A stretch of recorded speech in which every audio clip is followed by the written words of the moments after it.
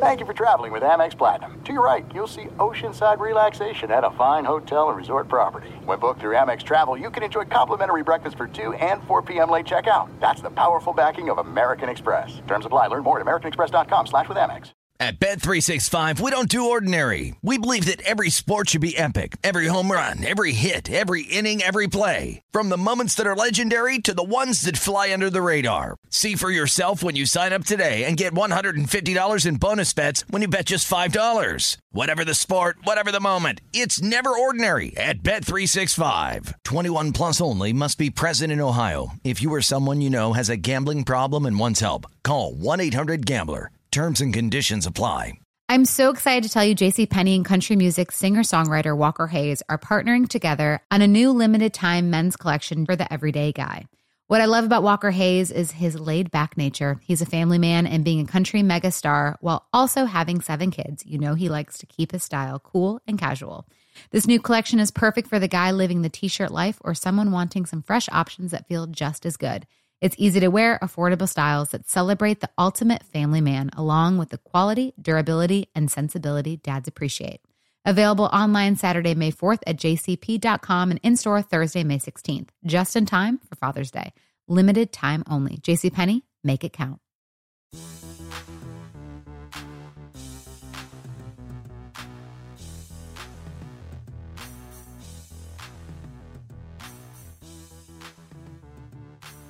What's going on, and welcome into a game day edition of the Pelicans podcast presented by SeatGeek. I'm Daniel Sallerson. The Pelicans welcome in the Indiana Pacers today. Start of 4 games this week thanks to the NBA. The Pelicans will head out after the game to go to Philadelphia to make up the game that should have been played a month ago, but that's another discussion for another day. And then the Pelicans will be back home on Friday and Saturday for another home back-to-back. But tonight is a very important night inside the Smoothie King Center. It is Star Wars night. So come in your costumes. There'll be a halftime performance, and there'll be plenty of stuff going on. And for that, we wanted to welcome T-Bob Hebert, host of Off the Bench, 7 to 10 a.m. Monday through Friday on ESPN 104.5. Also, you can hear him here in New Orleans on ESPN 100.3, your flagship station for Pelicans basketball. Hello, T-Bob. How are you, my friend? Daniel, what up, dude? Very happy to be here. I think you came to the right person for Star Wars night. I think it's a very good call because as anyone knows who has ever really talked to me, quite frankly, I am a bit of an obsessive when it comes to Star Wars. And so, yeah, I'm extremely excited. Good. I'm extremely excited to have you because I am not, the biggest on Star Wars. And so I'm going to rely on you here to kind of fill me in on what I should expect tonight. But first, I kind of wanted to get into, look, there are so many Star Wars movies out there for generations and generations. So this might be a really tough question to ask you, but is there a favorite one? Do you have one? Because that seems like it's pretty hard to choose from. Yeah, well, you're right. There are a lot of nerdy qualifiers that you can add to this, because sometimes, you can rank just the core Skywalker saga, which is now 3 different trilogies, your prequels, the OGs, and then your sequels, right? But now in the age of Disney, you've got some of the ancillary stories like a Rogue One or a Solo, a Star Wars story. And now in the age of Disney Plus, where streaming's become so massive, they're putting so many resources in this show, you have stuff like Mandalorian season 1 and 2, which are not movies, but are right up there, if not at the top of really any Star Wars that has ever been made. Right now, I'm currently loving Book of Boba Fett. So with all of those qualifiers in place, I am a little chalky when it comes to my top Star Wars movie. Now, I always used to answer A New Hope, which is, 1977, episode 4, A New Hope. And the thing there is, I'm a sucker for origin stories, right? So we're talking like Lord of the Rings, Fellowship of the Ring, A New Hope, first Harry Potter, like all of this stuff, because it's your first forays into these universes that I later fall in love with. I think it's just nostalgic roots there that last. So New Hope was always my answer in the past. Last Jedi, I kind of felt like maybe the best for a while. That's very controversial, but in the end, it was an experience I went through last year where now I am kind of in agreement with the Star Wars hive mind, where pretty much the majority of Star Wars fans would say that Empire Strikes Back is the best Star Wars. And I had a cool experience last year where I think it was like the 40th anniversary. And so they re-released it in theaters. and I got to go see Empire in theaters, and it really was very visceral, and it stuck with me as to why it is so beloved. Because A New Hope was this tantalizing dipping of the toe into this world, but they didn't know how big it was going to get. They didn't know it was coming, right? And so Empire, like a lot of these great sequels do, just expanded the universe in terms of like production, scale, story depth, just everything. It just really blew it wide open. And it's got peak Harrison Ford as Han Solo and peak Vader, and the now infamous "I am your father," I'm your father reveal. And so I'm kind of run of the mill here. It's a long way to say that Empire Strikes Back is my top Star Wars movie. No, I need the thought process behind it. I think the listeners do too. So I'm glad you went into that as far as why you chose Empire Strikes Back. So listen, we're going to play a little game here because, it is Star Wars night. So I want to compare some Pelicans players, if that is even the case, with some Star Wars characters, your favorite Star Wars characters. So yeah, if you had to choose someone, we'll start with the man that's in charge, head coach Willie Green. If there was someone to describe Willie Green as a Star Wars character, where would you start? Where would you begin? It's kind of interesting because I think the temptation in a lot of this is to just compare characters to the original trilogy, right? Or even the prequels. Sometimes the sequels amongst the fan base can be a little controversial, but this era of the Pelicans that we're in right now is so new and so young and so fresh that I kind of can't help but be drawn to the sequels or even maybe some of the newer content, some of the kind of side stories when kind of coming up with these comparisons. And look, Willie Green has done a fantastic job, right? There's kind of a pointless and kind of embittering thought exercise. You're like, man, what if you could have maybe given him a shot like a year earlier, and like how much growth could have taken place? Because even the growth within this season has been really quite insane. I mean, it's just been spectacular. So if I was going to compare Willie Green to any character, okay, this is going to get really nerdy here, because I don't think this character necessarily got her just due on screen, and it is an old character, but I'm talking about the new version of her, and that is sequel Princess Leia, right?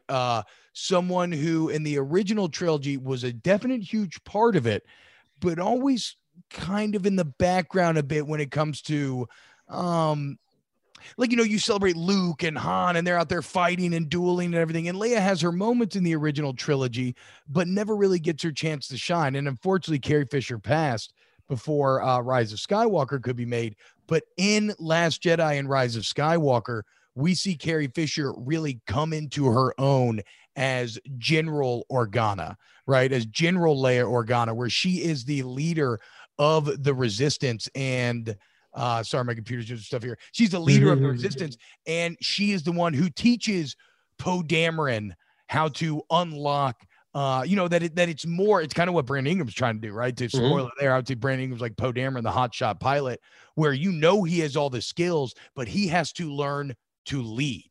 He has to learn to be that guy. Poe Dameron does. And in Last Jedi, it is General Organa that teaches him this. And in Rise of Skywalker, had Carrie Fisher not passed, now they still tried to piece this together with some unused scenes and stuff, and it certainly felt clunky because that's very hard. You're going into old footage and trying to write around it to make it new. But in Rise of Skywalker, she is the one who teaches Rey, right? The new hero of the story. She is the one who brings her up to power levels that she had never kind of conceived of before. And in the same way, you have Willie Green unlocking and teaching a lot of this young, raw Pelicans talent that they can be better, right? And teaching how to be a leader. So I would say specifically, Willie Green is sequel trilogy Leia Organa, what she could have been had Carrie Fisher not passed. Rest in peace. See, I'm learning so much here because, again, I'm not someone that follows Star Wars too much, but these explanations, at least, are helping me tonight. Maybe I can hold my own in a Star Wars conversation. Probably not. But, no, that was a good start. I'll do a few more here. And you mentioned Brandon Ingram. So do we even need to mention anyone else? Yeah, no, I mean, look, I think it's worth expounding on. So I think that Brandon Ingram is Poe Dameron, who is Oscar Isaac in the new movies, and a guy who has all of the skills, a dominant fighter pilot, like an all-star level of Pilot, right? But what he has to learn in Last Jedi is it's not just about stuffing the stat sheet. Okay. It has to start to translate into wins. And sometimes discretion is the better part of valor. Like if you get like in the movie, for instance, Organa tries to call him off the attack and he sticks with it. And in the end, he does a good job, but the losses they incur in him sticking with it is far greater than what he accomplished, right? So he wasn't really thinking from like a team perspective or knowing how to lead the entire crew. Well, you're seeing that growth out of Brandon Ingram, probably especially this season, where he is making that transition from hotshot pilot to true kind of military resistance leader. And so I very much see Poe Dameron and Brandon Ingram. All right. I love it. How about Herbert Jones? He's an interesting guy, just from the sense that this is a guy 35th overall pick out of Alabama. Everyone talks about his defense and how that's been really the bread and butter for him. But now the offense is starting to come along. But this is a guy that if you don't have him on the floor, it's tough for the Pelicans to overcome. And we've seen that here over the last few weeks and how Herbert Jones is starting to climb that rookie ladder, at least in the conversation early on for Rookie of the Year. So for someone like Herbert Jones, is there someone that you can think of that perfectly describes Herbert Jones in the Star Wars theme? Yeah. And again, I'm going to get very specific here. I'm going to go with Finn specifically, who is another new character, Herbert Jones, rookie, but specifically Force Awakens Finn. Because while I love Star Wars and I love all of it, you can have critiques for things you love. Obviously, you should, right? And if maybe the greatest kind of ball that was dropped in the sequel trilogy was the development of Finn as a character. But in Force Awakens, he's an incredibly dynamic character and something that we've never seen before. Someone who was a stormtrooper that essentially defected, right? And so for me, I hate Alabama. That's basically what he did. I mean, this is a stormtrooper who defected, came to the good side, and now you're seeing his worth. And Finn has that worth in Force Awakens. I don't think his development over the next two movies is handled well, but like when you left Force Awakens, your head was spinning with the potential of Finn.